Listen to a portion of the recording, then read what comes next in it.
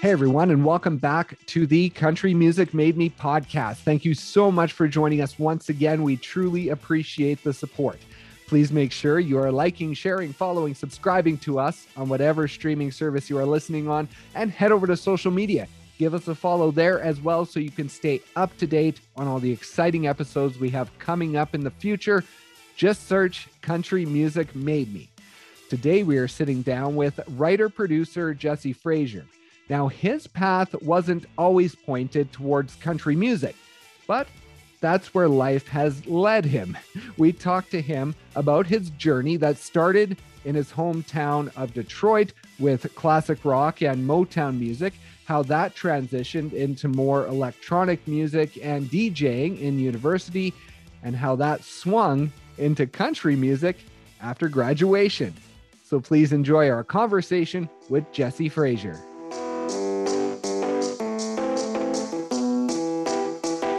You grew up, in Dearborn, Michigan? Is that where it was? Yeah, it's a suburb of Detroit. It's about 15 minutes outside of Detroit. And I grew up there and then went to high school in Flint and then Michigan State for a couple of years before I moved to Nashville. Yeah, and so being that close to Detroit, did that really have an influence on you growing up? Like, was that basically where all your influence was coming from, even though you were sort of in a suburb of the city? Sure, tons of it.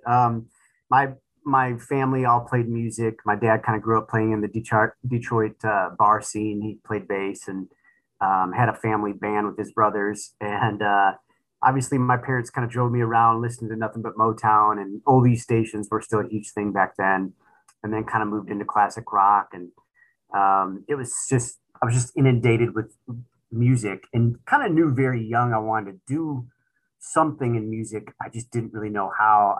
I think back to back then there was these guidance counselor books. You go into the counselor's office and it's like, pick a career out of this book. Right. Yeah. You know? And the closest thing to music industry that they had in those books at the time was like MTV internships and stuff like that. So I kind of knew at a young age I wanted to do it. I just didn't quite know how. And it took me a few years to sort of figure out, okay, I had to go to a music city. Right. Yeah. And I saw on your social media, I think it was last year, you posted about this little book that your mom had found. It was like, I'm special because, or something. And it looked like maybe early elementary you had done it. And there was one page that said, I can make up a song and put it on a tape. Yeah. And so how young did that begin of you sort of creating music on your own? Well, there was I used to take like boom boxes, we call them boom boxes at the time, just whatever, cassette stereos, and I'd put them next to each other, and you could get like a cassette single that would have the instrumental on the back side. Oh, So okay. like Tag Team or whatever, OPP or whatever the hip hop song was, flip it around and just make up raps, singing into the other boombox and playing the instrumental on the one boombox. So, that sort of thing. So what age was that for you then? Man, I'm so bad at kind of knowing. I know that I started drinking around 8th grade. So it was pre that. Probably, I don't know, 4th grade, 3rd grade, something like that. Wow. So that was pretty early on then. Yeah, pretty early. And in that book as well, I saw that you said you had an uncle that was on You Can Be a Star. That was one of the early sort of talent contests, right? Yeah. It was like the other one that wasn't Ed McMahon, right? So the non-Star Search one, and he actually ended up playing drums for like Trisha Yearwood and a few other country artists. So I moved to Nashville with him in 2001, actually. Oh, so, okay. Yeah, he's always been sort of like an older brother to me. So was he in the family band as well? He was, yeah. He played drums with my dad and their other brother. It was called Family Affair. They had like all the fringe and the kind of like Elvis kind of vibe jumpsuits. And so with that going on in your house, did you ever pick up an instrument? Like, do you know how to play? Yeah. Guitars always were laying around. It's funny because I hated piano lessons when I was a young kid. And it was a good lesson, though. I've always told, we don't have kids, but all of our friends with kids, I always just say, hey, look, just put the instruments in the living room. Don't force lessons on them. They'll pick them up. And then when they're interested, then the lessons make sense. So Right. don't make it a chore, because that's, my dad always had guitars laying around, and then I got curious about that. But when I was forced to do something, it was like, this is miserable. Now I wish I would have stuck with piano lessons. It's such a valuable instrument to know very well. But the best thing to do is just kind of let kids discover whatever it is you're curious about them learning. Did you growing up have a truck? I heard you talk about a truck that basically the sound system was worth more than the truck was. Oh yeah, I had a red S10 that I actually drove until I was 34 years old. Really? Like I just was so stubborn. I kind of made a pact with myself, like I'm gonna buy my dream car, but I want to pay cash and have like a Pretty Woman moment where you walk in and got your hat on backwards and look like a kid off the streets, and then be able to pay cash for this car. Right. So, but yeah, I drove a red S10 with at the time JL Audio were the hot speakers, and I remember getting the truck box with the subs and spending a fortune on subwoofers, and just could not wait. And it wasn't all hip hop, tons of Guns N' Roses moments with the subwoofers, whatever, but just driving the neighbors crazy. That is hilarious. And the truck stayed together. It didn't shake the truck so much that it fell apart. Well, I mean, for me, it stayed together. I'm sure at stoplights sounded nothing but like a rattling rust bucket, but I was in heaven. That's great. And so when you went off to Michigan State, what was your thought at that point? Were you really focused on doing something within music? Yeah, my major at the time at Michigan State was telecommunications, which the only moment of telecommunications that touches into music is there's some radio. Right. So I started DJing, but I was also doing some local radio DJing for the college station. Um, so sort of, but it kind of dawned on me that, okay, let's just go get the general education out of the way. And then I got to get to a city. At the time, New York was kind of dying off musically. So I knew it was going to be probably LA or Nashville. Atlanta was still kind of happening, but I just felt like it was going to be LA or Nashville. Right. And you were doing like that sort of when you started your sort of DJing, right? In Yeah, I university, when you started playing around with it? really got into it's funny because Napster was just kind of booming at the time. And man, Daft Punk's one of the Daft Punk albums, I can't remember if it was Homework or Discovery, had just came out. And a kid down the hall from me in the dorms had some some turntables. I just really kind of got into it from that. And I was playing locally, just acoustic in a little like cover duo. But that's kind of when I really got into the more technical side of things, and fell in love with the DJ side of life as well. So what was it about Nashville then? If you were more on the DJ side, like LA seems like a much better spot for that sort of thing. So what was it that drove you to Nashville at that point? Yeah, it's a good point. I mean, I kind of was terrified, to be honest with you, just because I barely listened to any country music. My dad listened to some of it, growing up, but you know, I listened to like the Eagles. Yeah, that was maybe as country as I got. But then the Keith Urban album came out, the Golden Road album, and there was a Tim McGraw album that came out. There was a couple things sonically that I was like, okay, I could kind of get into this. But really, what I loved about Nashville, and I still do, and honestly, I love LA and I spend a lot of time there as well. But comparatively, the community aspect, just the physics of Nashville, allow for an easier community. In other words, I mean, obviously we have Music Row, which is for the people that don't know, it's like three streets where a lot of the music industry operates. And that it's kind of branched off now, but honestly, still the entire music industry is within 10 minutes of each other. You can't do that in LA. Right. I mean, so the other thing that I appreciate more all the time is we wake up, we write at 10:30, 11. We're usually done by 4.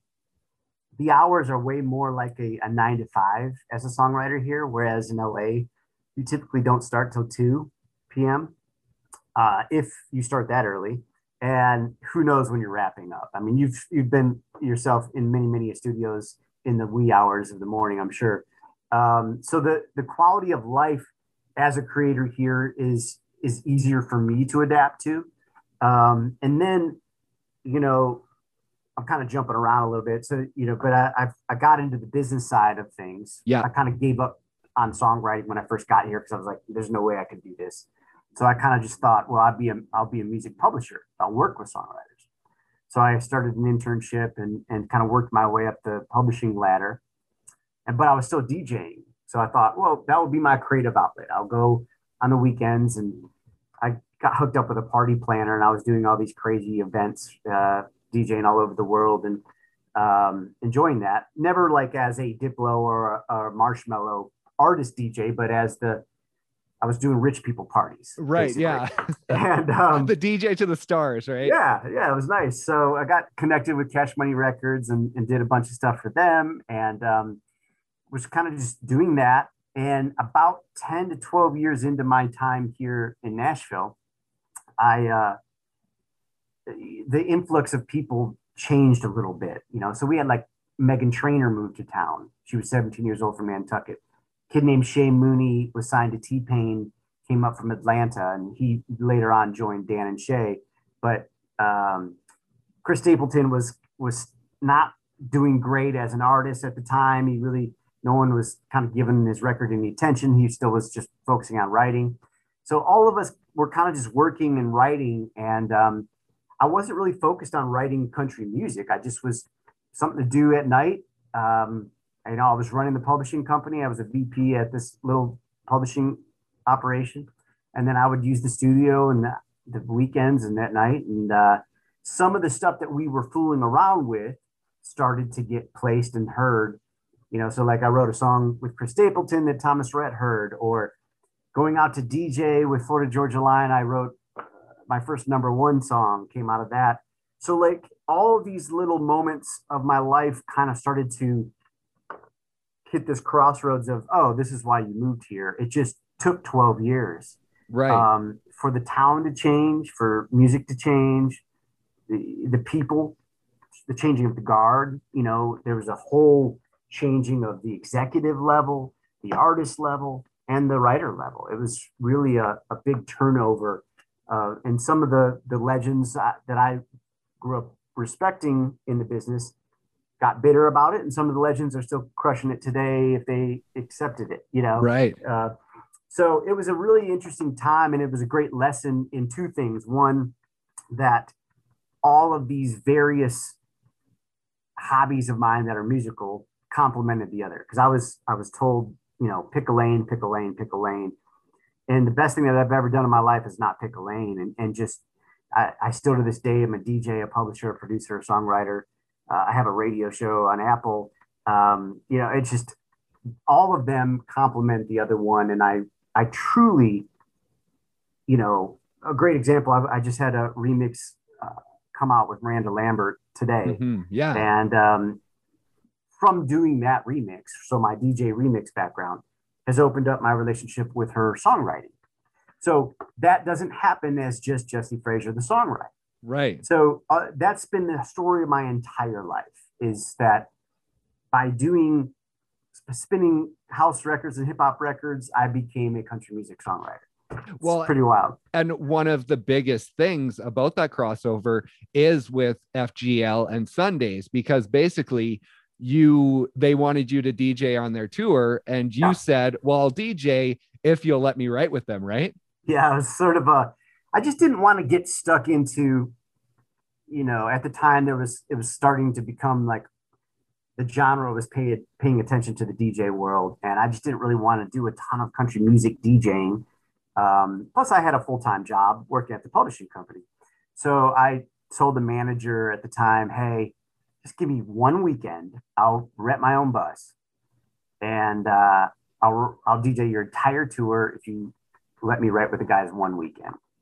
And man, it was crazy though. We got to that weekend, and the bus I rented was a piece of crap. It broke down on the side of the road, and it was a nervous wreck. And you know, we finally get there and get things set up, and the boys, Tyler and Brian, were sort of kind of reluctant because they didn't really know me. You know, they had seen me DJing a little bit, but they didn't know me as a writer. Right. And they even gave us the disclaimer of, hey, we're kind of done with the record, but And I remember Tyler at the time, I still tease him about this.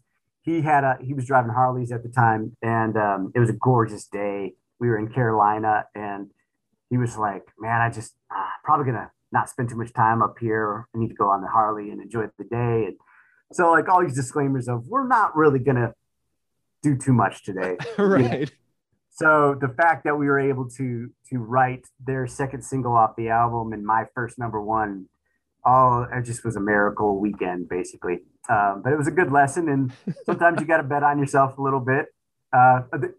Pay for a better bus would have been a better lesson. But. Yeah. Well, how much confidence does that take for you as a new songwriter? Like they're already, pretty established. They're on their way up. So how much confidence did you have at that time in your songwriting ability and the fact that that is the road you now wanted to take as a career? Zero confidence is the really answer. So, the thing that's been interesting for me is, even to this day, I've had some success. I still have anxiety going into the writing room. Like I just, not necessarily always because of, oh, it's an artist I don't know and I got to kill it, but just from the sense of you want to write a great song, you want to come out with something awesome. So when you rewind to zero track record, zero taste, zero confidence in your abilities, you're sort of propelled by the fear in a way. right And I think that sometimes in culture we get confused that we have to that anyone that takes a chance and bets on themselves or they jump without a net is completely confident and without fear. And I think sometimes it's the opposite for me, at least. I can only speak for myself. I was terrified. I remember vividly waking up at 4 a.m. in the morning and we're on the side of the road, broke down and a nervous wreck. And I remember the next day being a nervous wreck when we're trying to bump into them at catering because we didn't have their cell phone numbers to get them to the bus and hoping we could just corral this thing. So, I at the time I was probably too preoccupied with all my other fears to be worried about the actual song itself. right But, no, I think that I do think that we need to show our flaws more to one another. I think that's the most confidence building thing that you can do for somebody is to show that you weren't confident and right go, hey, I was terrified, I was scared, I still am a lot of times. I don't personally believe that anyone knows a hit song.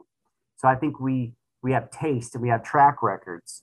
But if we all knew for sure, then a Max Martin would never have a miss at radio, right? yeah So I think that we get caught up, I think, in this highlight reel of life and bet on yourself, always believe in yourself. It's hard to believe in yourself 100%. Now, the key is just don't stop. If you're right scared, I get it, shake it off, do whatever you need to do in the moment, breathe through it, and just jump in. And that's my motto. So I just don't think the confidence is always there to back you up all the time. right And with that jumping in, you talk about now when you got to Nashville, you did your 12 years before you got your first cut, and that was with Major Bob Music. And you rose up the ranks there and were eventually the VP of A&R. And then you kind of got to the point where you felt stagnant, right? And then the opportunity came with Rhythm House to sort of lead a new project. Now, what was the feeling like at that time when you were offered that project and just the two roads that you could take at that point? Right. Well, that was another good lesson in kind of going at the time. I had so much freedom at Major Bob. I had been there 15 years. I had the kind of freedom we discussed to be able to go, hey, I'm going to take Friday off and go DJ for the weekend and I'll be back Sunday night. Or I'm going to go on this bus and break down the side of the road and bring opportunities in for the company. So I knew that I didn't want to work for a corporation. I had been approached by Sony and a couple other labels to kind of come on, maybe do some A&R work, maybe be a staff publisher. I'm sorry, a staff songwriter, but also A&R. And I just really needed the autonomy. So I just was really picky. And that was probably one time where I maybe was confident in my abilities, or or just confident in what I knew I needed. I just didn't know how to find that necessarily. And, I'm a spiritual person. So there is a God thing of opportunities, whether that's you move to town and the town needs to change a little bit. So maybe it's a 10-year town for a lot of people. Or in this case, Warner Chappell tried to come after me. And I said, well, I just didn't really want to be just a corporate A&R publisher. Well, then Ben Vaughn at Chappell reapproached me and said, hey, look, Jay-Z's Rock Nation's looking to do something with us. You really should talk with them because you're one of the few people in town that is so multi-genre minded. It could be a really good fit. So right. I flew to LA and met with their representatives in the publishing company at Rock Nation. And I just, I loved what they said. I loved their culture and their concept and the fact that it was going to be so hands off, and they literally said, hey, we need you. You don't need us. But we'd love to be in partnership. And, it was different. The only difficult thing then was being a little bit deer in headlights, just because talking about that red S10, I grew up worshiping Jay-Z. So I had to be very careful that I wasn't just like seduced by the name only and that it was going to be a smart move. But it's been the best thing we ever did. My wife is the VP here and runs the publishing company. And we opened up in 2016 and they've been great partners. And so I have a partnership with Warner Chappell and Rock Nation. And it's amazing kind of getting to work with your heroes a little bit, And you're working with your wife. And I think I saw a quote from her that said, you guys really never wanted to work together, but then it just kind of happened that she started doing more and more with the company and just kind of moved into the position eventually. So what has it been like? It's been great now. I think for any people that are thinking of working together, all the fears that we were worried about were justified and valid, because at the end of the day, when you go home and complain about your boss, your coworkers, and that's your spouse, that's taking work home with you in a whole unique way, right? So, we had to go through that. A lot of couples counseling, we've been in my entire relationship with her, which is great, but you really have to learn communication and you have to learn different work styles, different flows, certain things that drive her crazy don't drive me crazy and vice versa. You really have to understand that, this is a very difficult business. It's a business of sales. Ultimately. Yeah. We are selling songs, even though we don't, we're placing songs. It's more like movie casting, but still it's the business of sales. And the fact that, one of my colleagues said one time, we're in the business of selling brushes to bald guys because the world doesn't really need another song. Right. I wrote 200 plus songs last year. I'm one person. Think about the Paul McCartney catalog that's uncut, or all these amazing songwriters out there. So we really don't need more songs to be written. So it's really the sales business. I need to believe in my product, but I need to get this placed with these artists that we work with, or collaborate with them. Right. And with the number ones, what is that like for you? Because a lot of artists I talk to, you say, how did you feel when you got that number one? And they were like, well, it was great, but I was almost too focused on what was ahead that I didn't get to enjoy it. So for you as a songwriter, do you celebrate those number ones? Getting a number one is insanity.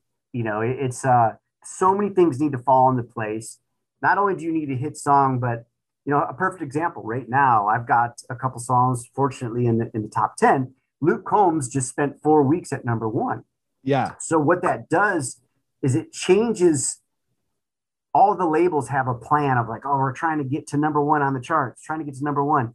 But if Luke Combs sits there for 4 weeks and they had a target date that they were like trying to push the song, go, hey, play our song, it changes everything. So, so much just needs to fall into place. And so there are those humbling moments, especially at Triple Play Awards, where, okay, you had 3 number ones in a 12-month calendar, period of time. It does feel like a miracle, and it is amazing. But every single number one, I'm always trying to tell my younger peers or anyone that just had their first number one, you have to pause and enjoy it, because it's very easy to get into the cycle of what's next. Yeah. And I mean, I'm fortunate, I've had 18 number ones now. And I very vividly remember the idea of one number one would be insanity to me, and trying to, as a mantra, getting myself to remember that. Right. It's hard because you want to shift your goals. You have ambition, but ambition and ego get intertwined very, very easily. And very quickly, goal shifting just turns into not living in the present. What's next? What's next? What I didn't get, what song didn't go number one, all those thoughts instead Right. of living in the moment. So to me, it's a practice and not a perfection of that mantra, is trying to, the other thing that happens in the music industry is that we sort of put a governor on our joy. And what I mean by that is you get used to getting your butt kicked quite a bit. Right. So you try not to get your hopes up too much when good news happens. That way, when the bad news happens, you're not completely devastated. Right. But the only danger in that is that you sort of live in this sort of numb vibe. You're like, oh, well, the song went on hold, but you never know. Oh, the song got cut, but don't know if it's going to be a single. Oh, it's a single, but you don't know if it's going to do well. So you're always trying to like tamper your joy so that when the rug gets pulled out from under you, you're not crushed. Right. But I do think that there's danger in that. It's almost healthier to go through a moment of devastation, get over it, move on, and then be extremely excited about the joyful side of it. So it's just a tricky balance of that I'm still learning, and I think I forever will, as long as I'm still here and able to work in this business. That will be the practice. Yeah. And I was going to ask you about that as a songwriter. And when songwriters are coming up, it's an interesting balance because you have to have a thick skin. And you say you sort of have to have that numb feeling so you don't get too high and too low, but you also have to be open and you have to be emotional, to write these types of songs. So is that a tricky balance in having the thick skin, but also having that emotion? It's a dance like every single day. Absolutely. So starting at the writing room side of it, you may have some tracks prepared for somebody and they may not like any of them. You may get into the write and you have some hook ideas or some title ideas and you present and they didn't like them. Or you may say some lines that people didn't like.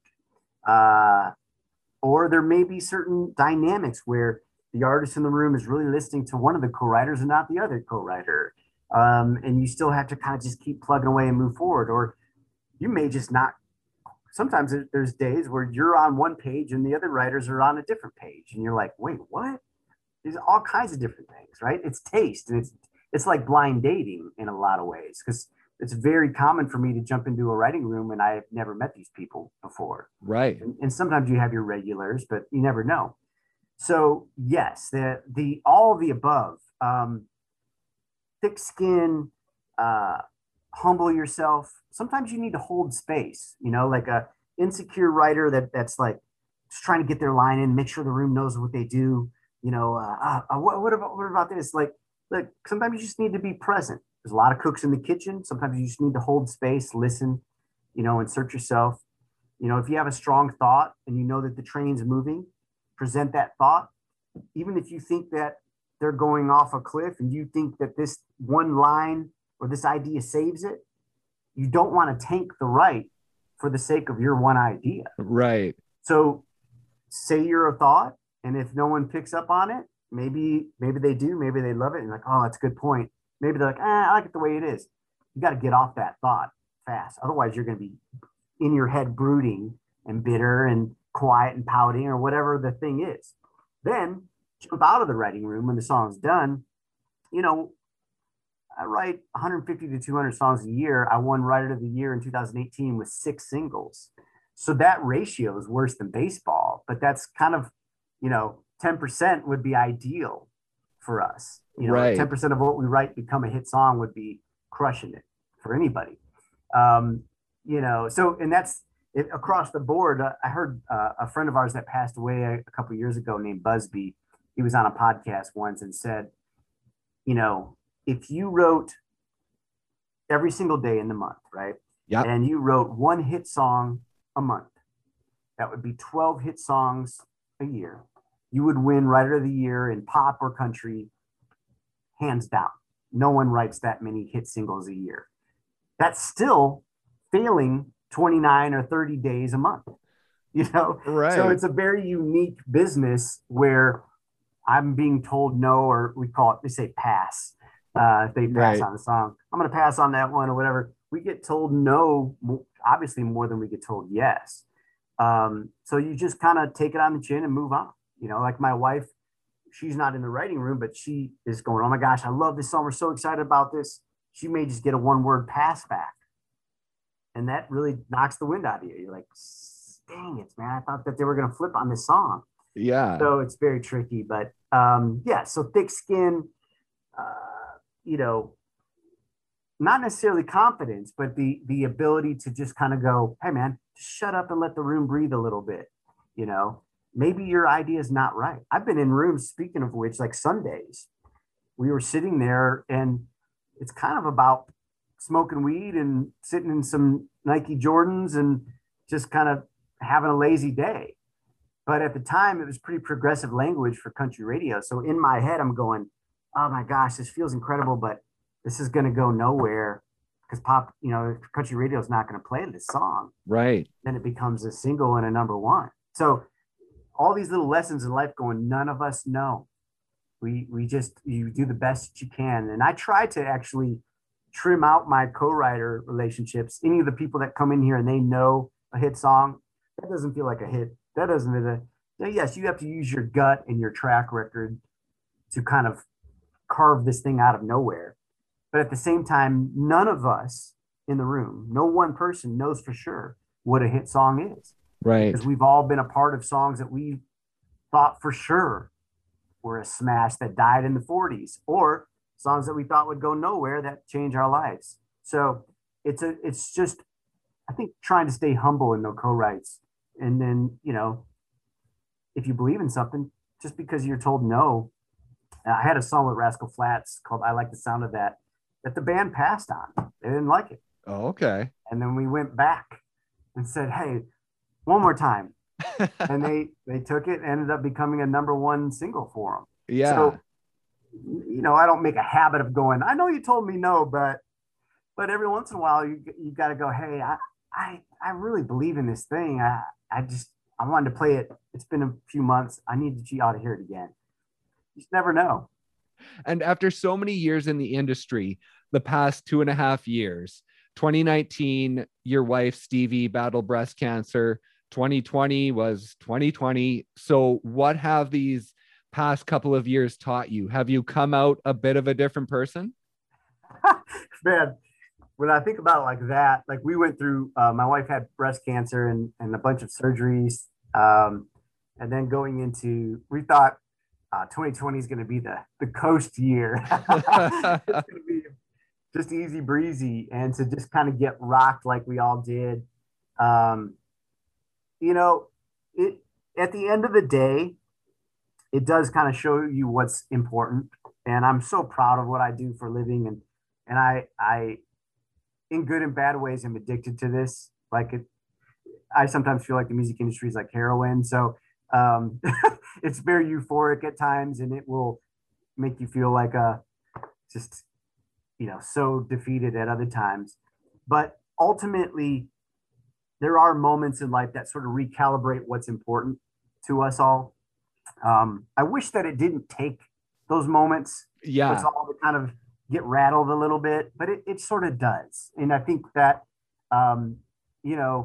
every once in a while you kind of get shook to your core and kind of go, man, ultimately, no matter how many number ones I get, no matter what goes down, my wife and I can go somewhere and be happy and enjoy these moments and smile and enjoy life. And you just never know. I mentioned a buddy of mine, Busby, earlier, who, was diagnosed and very quickly, in the grand scheme of things, passed away.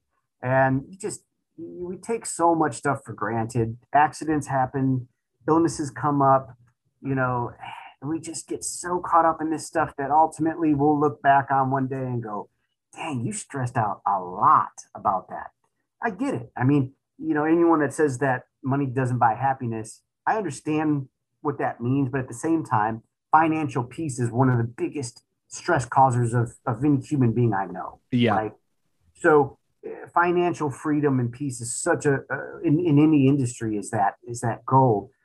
But man, we always are so caught up in, man, as soon as I get there, I'll be happy. Or as soon as we get that done, we'll find some peace. Or hopefully 2021 will be easier, this, that, or the other. Man, life's hard. Things come at you, you know, and you just don't really know. So it's really kind of taught me, again, a practice, not a perfection of just sort of going, you know, what am I doing? Like, what am I getting so caught up in these feelings of, oh, I got to get into this camp, or I got to get on this co-writer, I got to get on that album.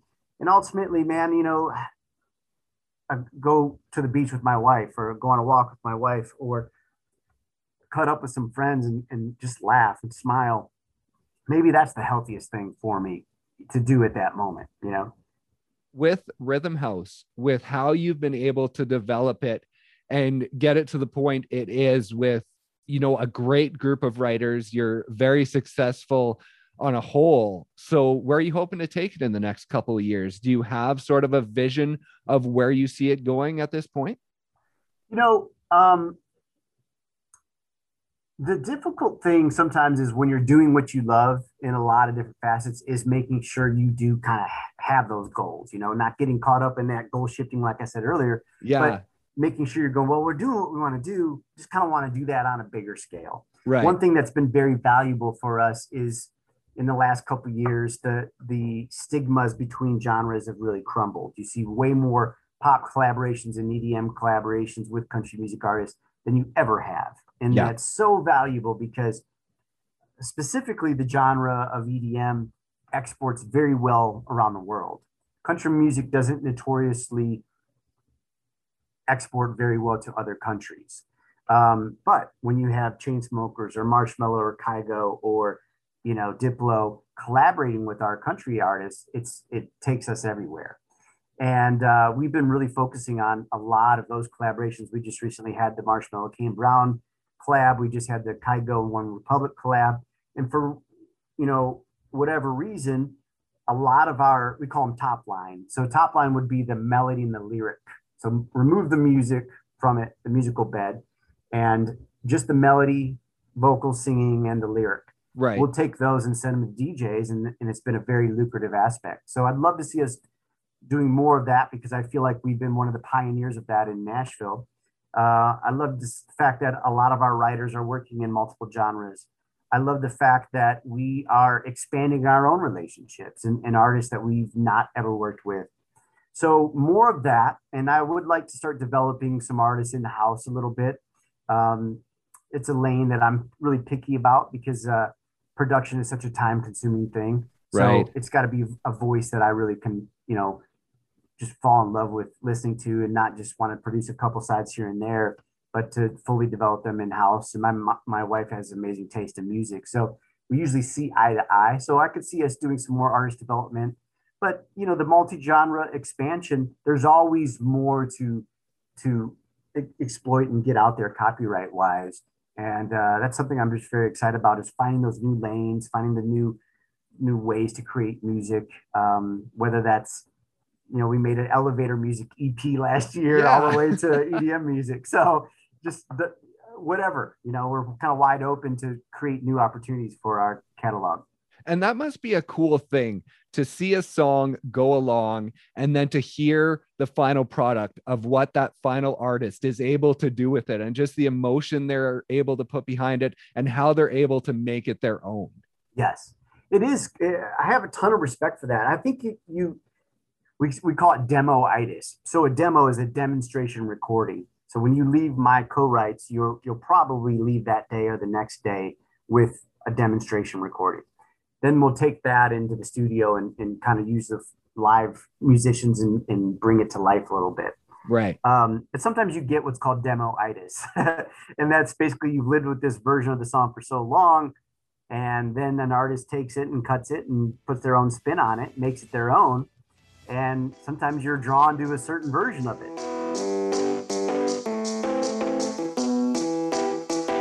Thank you guys once again so much for listening. And thank you to Jesse for stopping by and sharing his story.